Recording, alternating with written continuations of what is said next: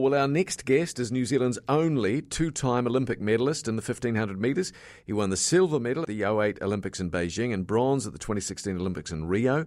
He holds the national and Oceania record for the same distance, claimed 3 consecutive Commonwealth Games medals between 06 and 2014, and just last week, broke the under 4 minutes in the mile for a record 19th year in a row. Think about that, 19th year in a row, breaking a tie with fellow Kiwi, one of the greats, Sir John Walker. He's currently got his sights set on the Tokyo Olympics, so fingers crossed for that. It's a great pleasure to welcome live from Michigan in the States, Nick Willis on the program for Six and a Song. Hello, Nick. Hello, Nick. Hey, you guys. It's a pleasure to be on the call. Mate, it is really, really nice to talk to you. You're not the only great runner in your family. Your brother was also good at it, wasn't he? Yeah, he was sort of the role model, a hero for me that I followed up through the ranks. He ran a sub-4 minute mile himself, and he's now heading up the distance running division for Athletics New Zealand. Right. Oh, extraordinary. Now, look, I was just mentioning while we waited to get the connection back again, Nick, you almost broke the 4 minute mile when you were still at school. I find that quite extraordinary. Yeah, I was school had just finished, and at the famous Cook's Gardens track where Peter Snell broke the world record, I managed to get ever so close, but it was probably a blessing in disguise. I ran a 4:01 mile, but had I managed to slip under, it might have put probably more unnecessary pressure on me that I already had on myself anyway, so it probably ended up being a good thing. But no, that was definitely a door opener for me. It gave me a lot of opportunities that fortunately I was able to capitalise on. Quite amazing.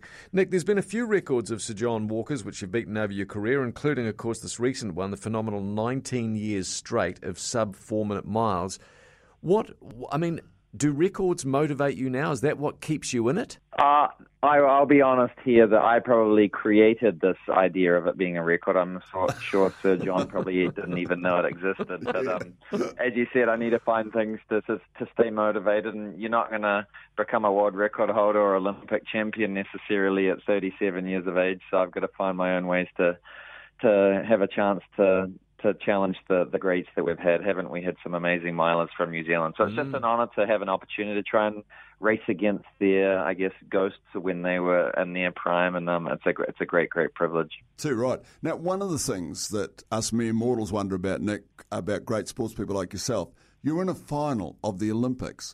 What sort of headspace are you in for that? And are there certain things you do to get you prepared mentally for such a huge challenge? Yeah, it really depends, Phil, on how the preparation has gone and training and all of the lead-up time to it. And I'll be honest, the times when it went really well in Beijing and Rio, like there was a supreme calm and confidence that came over me. I guess much like we used to talk about Peter Snell and John Walker, they had ice in their veins and they knew that things were going to go well. And there's this air of confidence, you just know it is. And that's because you've done all of the work. Everything has been done and you haven't made any errors or calculations and trying to time your peak.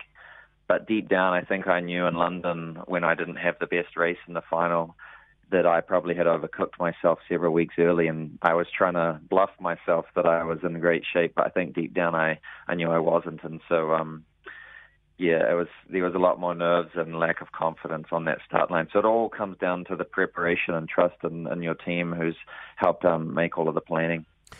Even though, of course, you are supremely fit, Nick, I mean, it's a very physical thing you're doing. Do you wake up after a big race like an old man? It's not that I feel achy and bruisey, to be honest, Phil. Now that I've got young kids, I've got a 7-year-old and a 3-year-old, and they've got me jumping on the trampoline, and we go to the skate park. They've now got me back on the ski fields, so I'm back on my snowboard. So I'm actually doing a lot of fun exercises, which are using my body in lots of different ways. So I'm probably more agile and nimble and sort of less croaky when I wake up because I'm using those muscles all the time.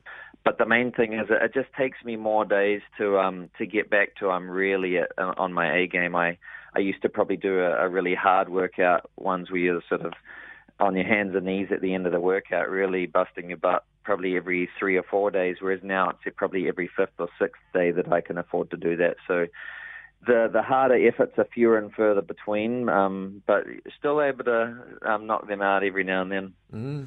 Nick, one of the things over the summer holidays here in New Zealand, I actually had, I can't explain why exactly, but I thoroughly enjoyed rereading Murray Halberg's book. And he talks about the friendships. It's back in the old amateur days when they'd, go around Europe and even in New Zealand sometimes, even after he'd been to the Olympics, he and Roy Williams used to backpack. Do you have buddies amongst the people, the international people that you've raced against over your very, very extensive career? Oh, absolutely. That's the number one highlight of it all. Sure, it's great to win medals. Sure, it's great to have got to go to these pretty exotic places like Monaco is one of my favorite tracks to race on. But it's the time you've spent with buddies, not just in races, but in training, when you're really putting in the hard yards, the 22 milers, as Peter Snell and those guys used to put together. That's the stuff that really forms that camaraderie and bond that will last a lifetime. And I think that's also what's made it harder the last several years, is I'm getting on in my years and all my competitors are much younger, so my peers are not on the circuit anymore. So I've had to sort of re-establish new friendships, and I guess I sort of feel more like an uncle, or often they call me sir when they come up and introduce themselves to me sometimes, so that can be a little bit awkward. Well, maybe the sir thing's prophetic. Maybe that might be in your future there, Nick, the way you're running at the moment. Can we just, before we go to the break, talk about the Tokyo Olympics, because there's been so much speculation about won't it happen, even as recently as the last sort of 6 or 8 hours. That must be awful as an athlete for you, sort of thinking, well, am I going to be competing? Has it affected you? I'm very empathetic to a lot of the younger athletes, people who this is perhaps their one shot at making the games when they've got a lot of other things going on in their lives, or that they haven't made it there yet. But let's face it, I've been there 4 times before. It'd be wonderful if I do get that opportunity. But it's not going to hold me back from other things that I'm doing in my days and my week. I'm not quite making 100% of the sacrifices I used to make. I still train really hard, but I take a few more risks these days. As I said, I'm back on my snowboard and skateboard and stuff. So I'm trying my best to get to the games, and it'll be great to be there. But it won't shatter my year if the games are cancelled. That's a great attitude. I mean, are you expecting to medal? I guess I've never really expected to medal. You hope to give yourself a chance, right? The more times you're on the start line and you're healthy and you've got the fitness and you're confident, that's the beauty of the Olympics. The pressure gets to a lot of guys that it doesn't at the Grand Prix races or the World Championships. And now that I've got a number there under my bag, I guess that gives me that avenue to sort of rely upon. But let's face it, I'm 37. It's not something I absolutely shouldn't expect. I haven't really performed at the same level I have from a couple of years ago. But there's always a chance, and you've got to put yourself in there to give yourself that chance. Absolutely. Nick Willis is with us in Michigan. Thank you again, Nick, for your time. We've got a couple of quick-fire questions coming, then we'll get your choice of song in just a moment at News Talk ZB. So there, hopefully we've got our Kiwi running great back on the line. Nick Willis, thank you again, Nick, for your time, mate. You're most welcome. No worries at all. Now, Nick, just very quickly, Phil here. So I understand, I always enjoy watching Simon feel slightly embarrassed, and I understand you've got a tape that involves a young Simon Barnett involved in some sort of sporting thing. Can you tell us about that, mate? I wouldn't even say it's that embarrassing, Simon, but we were going through some old VHS tapes today, and I found some recordings of the old Clash of the Codes, so you're looking very sprightly in your stubbies there, setting up one of the courses.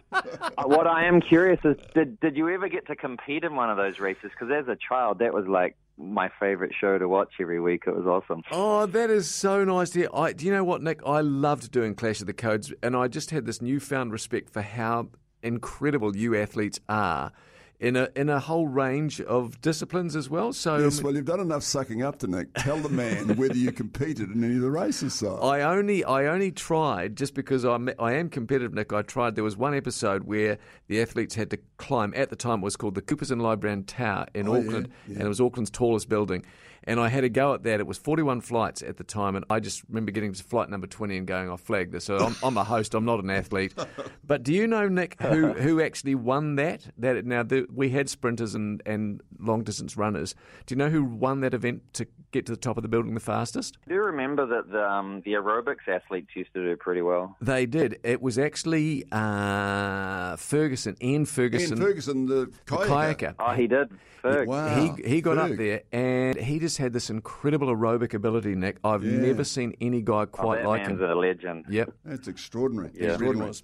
Right, then. Nick, let's whip into some rapid-fire questions for you. So can we just begin by asking, what's your most extravagant purchase you've ever made? I just bought a Honda Odyssey van a couple of months ago. I don't know. So I'm now a soccer dad. I don't know if that's extravagant, but we're certainly a nice item. That's I beautiful. bought 6 skateboards this past year as well. Those are probably my most sort of nostalgic purchases. Good. Oh, good man. In New Zealand, what would be your favourite holiday spot if you could suddenly, the world changed and you're allowed to come here quite easily? In the middle of summer, Lake Hawaii, there's no better spot. No one around. Perfect skimming stones and a glassy lake. That's my jam. Sounds beautiful. If you could invite any 3 people to dinner, alive, they have to be alive, who would you invite? That's a real tough one.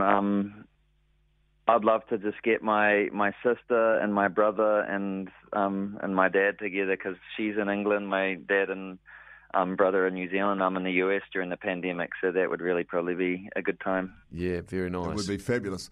What's the last book or movie, or if you want to give us both, that's absolutely fine, the last book or movie that you've enjoyed? My dad actually just wrote a novel, and that was a good time, but I've also been reading the Matthew McConaughey biography, which has been fascinating. Yeah, I gave that as a gift to my youngest daughter for Christmas. I want to read that. She loved it because she's a big Matthew McConaughey fan, and I gather it's very entertaining, Nick. It's a quick read, but it's also one that you can just pick up for 10 minutes and just do it piecemeal when you're busy with 2 kids, so that's what I love about it as well. Very good.